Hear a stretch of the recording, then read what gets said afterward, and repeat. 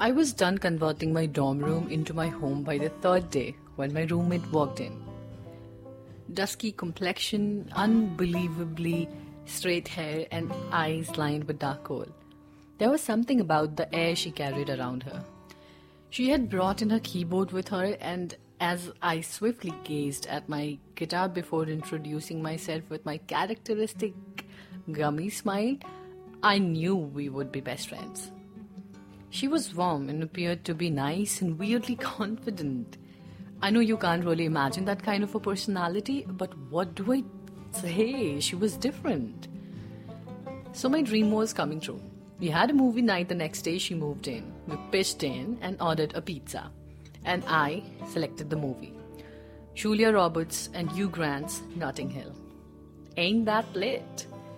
I thanked my kismet for sending me a cool roommate and went to sleep with a big smile on my face. How was I to know what the future held in store? It started a month after that movie night. Now that I think about it, which I don't often do because it still hurts, I see that there had always been signals. Amara had mood swings. Not the PMS kind. The see what I do to you if you disobey me kind. She used to use my conditioner and my curling iron without my permission. That was okay. She used to use my mobile data to download movies on her phone. Even that was okay. But when she picked up my collector's edition of the Chronicles of Narnia that my uncle had got me from London for my 18th birthday and placed it inside her shelf, I knew that she had crossed an invisible line.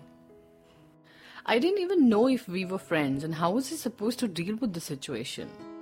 Yes, we had watched that movie together and had fun. We had gossiped about the loud next door neighbor and had broken out of a ground floor window past our curfew, which I wasn't very ready for, but she forced me to do it because it was college now. But I wasn't sure if those things meant anything. After all, she had walked out on me last week when she had seen me sobbing on my pillow. I was angry at her when she took my book, but I didn't want to create a scene. I told her that she could use my stuff, but I would appreciate it if I was in the know. I thought that I had tackled the situation like an adult when she stood up from her chair, walked to me very calmly, grasped my arm tight, looked into my eyes and said, "Stop me if you can." Then she smiled, turned around and walked out of the room with my books in her hands. I was broken or even shattered. I didn't know what to do. All in all, I had been bullied. Things became very weird after that. She would stare menacingly at my friends if they would come to hang in our room and would play loud music on her speakers a day before my exams. Can you believe that? I was new to this whole situation and I thought I was managing it neatly by staying out of Amara's ways when she came up to me a few days later with a laundry bag. Use my laundry and here's some change. Separate the whites from the colored ones and make sure that the colors don't leak. Also, wash my underpants and brassiers with your hands. They don't go in the machines. I was shocked. I didn't know what to do. But she snarled at me like a dog and stared at me until I left the room to go to the laundry room. It was my first year at the university. My first year out of my house, and here I was, washing the dirty underwear of my roommate.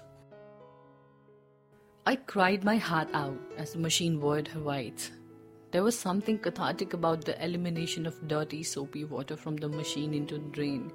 The little bubbles seemed like my anger, bursting out of me, flowing their way out into the gutter. I knew I had to do something, but I didn't know what.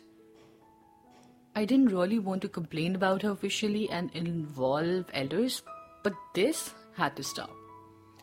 So I went up to my warden and told her about the washing machine situation. When my warden confronted Amara, she faked a leg injury and told her that she was just asking for help. I don't know what Amara told her, but the warden sympathized with her and scolded me, saying that I was a brute. So, from a survivor of bullying, I was a tattler now. Things became worse when a few days later the warden called me to her room and I saw my parents sitting with her. Apparently, Amara had told her that I was homosexual and had touched her inappropriately. She had also added that I used to sniff her used clothes and sexually harass her by doing so. It was a result of my reporting her bullying. My world came crashing down. I had never been this embarrassed before, especially in front of my parents, and I lost my calm. I told them what was happening, but my warden refused to listen to me because she knew that Amara was a lovely girl and won't lie. On the other hand, I had tried to frame Amara before.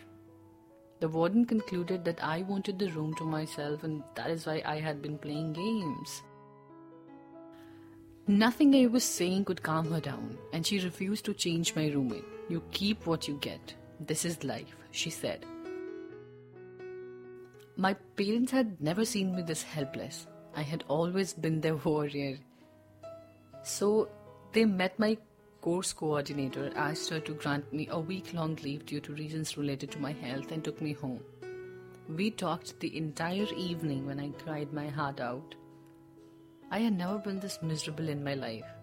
Thankfully, my parents understood my situation and asked me to stand up for myself. They didn't tell me what to do, but they assured me that they will have my back no matter what. I was filled with hope and determination that day, I'm telling you. When I went back the next week, I had a plan. I looked at the yellow walls and smiled. Yellow was the color of hope and happiness. I had brought a new lock this time and a pretty silver chain.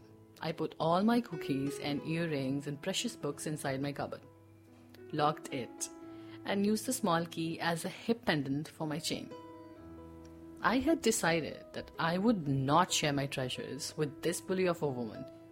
So when she came to me and demanded the key to get the cookie jar out of my cupboard, I refused. She had not expected this. She tried to grab my arms again, but I screamed the name of my next door neighbor, the loud one. I had told her of my situation when I was back home and had asked her to be ready with her phone's video camera whenever I screamed her name out loud. She entered the room with her camera, and though Amara backed off to her side of the room, she was burning with rage. This time, I went to her bed with a blank expression and told her that this behavior of her would have to stop, or she would have to face the consequences. I would take all my friends to the warden and ask them to tell her about the menacing stairs. I would collect the people from the corridor and get their signatures on an application stating that someone from our room plays loud music a day before the exams, and which affects the studies of everyone. And I would ask her to check the CCTV footage of the laundry room where I would stand with a pink laundry basket and cry while doing the laundry. I would also bring her to our room and show her both the laundry baskets, my yellow one and her pink one, to prove my point. She stared at me blankly as I walked back to my bed and didn't disturb me at all. I watched Notting Hill again that night. I was a student, but weren't I just a girl standing in front of a bully asking her to leave me alone? That dialogue never gets old. Just fix a few words here and there and bam, a wise dialogue it is. The next evening, I saw her packing her stuff. Sometime later, she told me that she was switching rooms and that she was sorry for her behavior. I didn't know if she was really sorry or not. I didn't know if she would bully her next roommate, but I knew that I had stood up for myself and had saved my self-respect and dignity. I knew that I would keep an eye out for her next roommate and be available for her if she tried to bully her. I knew that it was easy to face a bully, that it didn't need much, but it was also one of the most difficult things I had ever done. From my experience, I have realized that bullies aren't brave. They cannot fight the authorities and hardly cause any harm to the people who they know will speak up against them. They bully only those people who are afraid of them. When you stand up to a bully, they back off. They have to. But I have also learned that standing up against a bully is not easy and being bullied is a traumatic experience. I knew that Amara would not bully me if I stood up to her. But gathering enough courage to do that was a tough task. Thankfully, my parents and my next door neighbor understood my plight and promised to be there for me. I took the first step, but I had their support. I, therefore, would urge you all to take a stand if you are being bullied. Be observant of your surroundings and see if someone is being bullied and help them out. This podcast series is not supposed to be a self-help thingy, but at times, raising such issues is necessary. You never know, you might save a life by helping them out of such difficult situations. And if you want to talk about ways of standing up to a bully, or just want to share your experiences, ping me on Vuja. I will always be there for you all. On this note, I'll bid you all adieu. Take care. See you soon. Bye-bye. Cheers.